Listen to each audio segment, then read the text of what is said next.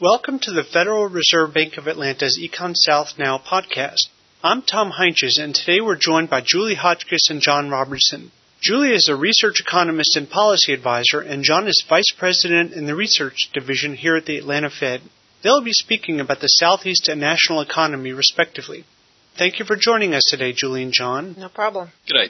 What factors do you see most affecting the economy in 2009? Well, most economic indicators slipped into recessionary territory during 2008. Consensus forecasts point to GDP contracting through the first half of 2009 in response to a fall in household and business spending and weakness in foreign demand for U.S. exports. If that consensus is correct, this would likely be one of the longest recessions in the post-World War II period.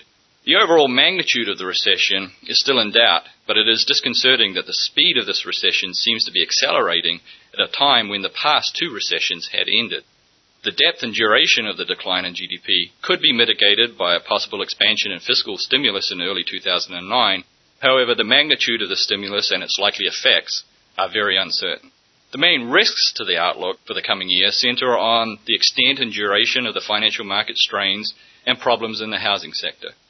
In addition, this downturn is very global in nature, so our recovery partly depends on recovery of other nations as well. What will the effect of lower fuel prices be on the larger economy since so many industries rely on it? Well, consumer price inflation accelerated through the first half of 2008, pushed up by rising oil prices that topped $140 per barrel during the summer. However, sharp drops in oil prices towards the end of 2008 have helped ease inflation pressures. The downward pressures on prices will reverse the acceleration in inflation measures seen earlier in the year. So far, most of the price declines are concentrated in the goods sector, and persistent inflation in the large service component of consumption is likely to mitigate the likelihood of a broad-based and sustained price deflation. Over the long term, inflation expectations influence actual inflation, and the University of Michigan's Consumer Survey reading for December indicates moderating inflation expectations for 2009 and beyond. And Julie, what about the Southeast? Well, as you know, Tom, the oil and gas industry is important to the economies of the Gulf states. Over a third of the country's oil production and nearly half of the total U.S. refining capacity is found in Louisiana, Mississippi, Alabama, and the federal offshore areas. The rising oil prices over the past couple of years have spurred a flurry of oil exploration activity in the region to the benefits of the Gulf states. The benefits, of course, include jobs and revenues to the states. If oil prices remain at their current relatively modest levels, however, this does put many of the long-term exploration projects into question. How is the current recession similar to past recessions, and how is it different? Typically, as a recession unfolds, the resulting increase in job losses and reduced business profitability translates into a tightening in the availability of credit in the economy. However, this recession is distinctive in the fact that credit availability began to tighten in advance of the onset of broad-based economic weakness. In fact, reduced credit availability partly contributed to the downturn. As a result, there is a substantial risk of a negative feedback loop as a reduction of credit constrains activity, which in turn limits credit availability further. Within the Southeast, what sort of variation have you seen insofar as the severity of the economic downturn? Well, there seem to be some common threads to the pain experienced throughout the Southeast. Of course, declining consumer expenditures have hit each state particularly hard. Fewer sales not only means lower revenues for businesses, but also lower sales tax receipts in those states that have a sales tax.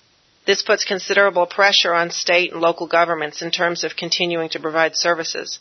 The slowdown in spending reflects the fact that growth in personal income in the Southeast is now as low as it was at the beginning of 2003, and that people's personal wealth has taken a hit from declining home values.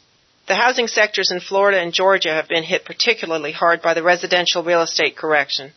Florida and Georgia lead the Southeast in the percent of subprime loans that are seriously delinquent, and that means loans that are 90 days past due at least. The decline in house construction has hit other industries as well. Tennessee has suffered significant employment declines in the furniture manufacturing sector, and Georgia's textile manufacturing sector is also suffering. Fewer new houses being built also means less demand for landscaping materials, which inflicts a double whammy on Florida from the housing decline. Florida is the nation's second largest producer of greenhouse nursery crops. What sectors of the Southeast economy might be strong performers in 2009? Well, in spite of the cries for help from the U.S. brand automobile manufacturers, the Southeast has a relatively solid, although currently weak, automobile manufacturing sector. Now, don't get me wrong, all manufacturers of automobiles are suffering. Volatile gas prices and job losses have seen to that. However, relative to their northern counterparts, automobile manufacturing in the Southeast has some bright spots on the horizon. Production of Mercedes brand vehicles in Vance, Alabama, helped to contribute to a small but positive growth in motor vehicles employment in that state for the year through September. In addition, Kia Motors will begin a new production line in West Point, Georgia in late 2009. And even though the official groundbreaking for Volkswagen's $1 billion factory in Chattanooga, Tennessee won't take place until January, construction has already started on the plant's auto body shop. Now, Volkswagen plans to produce 1,000 cars per day when it begins full operation in 2011. Alabama will also gain from losses in the sector elsewhere in the country. Honda will transfer production of its Ridgeline pickup truck from Canada to the state, and the Accord production line will be moved from Ohio to Lincoln, Alabama in 2009. In spite of all this activity, however, the Southeast isn't completely immune to the pains resulting from lower demands for cars. Toyota just announced that it has indefinitely delayed a plant in Mississippi that was slated to start producing the Prius in 2010. Now, the Southeast also has a strong and growing aerospace industry. The Brazilian aircraft manufacturer Embraer has begun construction on its first U.S. factory to be located at the Melbourne International Airport in Florida. Florida also welcomed the announcement by Piper Aircraft that it will keep the headquarters in Vero Beach, and a company called Leading Edge, located in Greenville, Mississippi, was awarded the contract to repaint Northwest Airlines airplanes, which of course need a makeover after their merger with Delta Airlines. Now, tourism is typically a beacon in the Southeast when other sectors are hurting. Before slowing a bit in the most recent quarter, tourism helped prop up the bad news from other industries in the region. Popular destinations such as Disney World in Florida attract both domestic and international travelers, but when people are cutting down on their long-distance travel, there's plenty to offer from drive-to destinations. From the casinos and cruise operations along the Gulf Coast to family-oriented attractions in Tennessee. Atlanta is currently hosting 2 major exhibits that are expected to attract a considerable number of visitors. Tutankhamun, the Golden King, and the Great Pharaohs is at the Civic Center. And, Tom, you shouldn't miss the first emperor, China's Terracotta Army, which is now at the High Museum. International markets have been a boon to Southeastern exporters. Might a global economic slowdown therefore affect the Southeast directly? Well, there are 2 factors that are likely to impact the demand for regional exports during the coming year.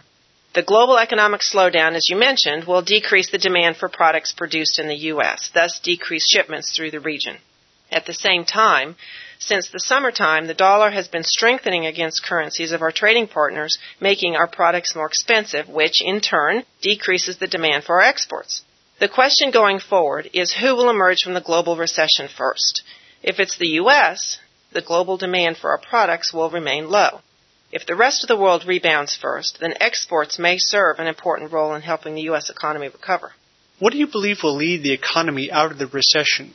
Well, a key assumption in most forecasts for 2009 is that financial conditions will stabilize and soon begin a gradual improvement. Signs of this turnaround include a narrowing in credit spreads and an improvement in the functioning of markets. While indicators tentatively suggest that an easing in credit conditions in some markets may be underway, concerns about credit losses and financial institutions' solvency pose a plausible risk to the outlook. Julie, what will help lead the Southeast out of the recession? Well, one of the key factors for the current economic woes in the Southeast in particular is the state of the housing market. I would venture to say that we won't see an overall rebound in the Southeast until we start seeing some real stability and recovery in that sector. Thank you, Julie and John. You're welcome. Again, we've been speaking today with Julie Hotchkiss and John Robertson, economists at the Atlanta Fed. This concludes our Econ South Now podcast on the Southeast and national economy. For more information, please see the 4th quarter 2008 edition of Econ South magazine. On our website, frbatlanta.org, you can read more about this topic or subscribe to Econ South in print. Thanks for listening, and please return for more podcasts. If you have comments, please send us email at podcast@frbatlanta.org.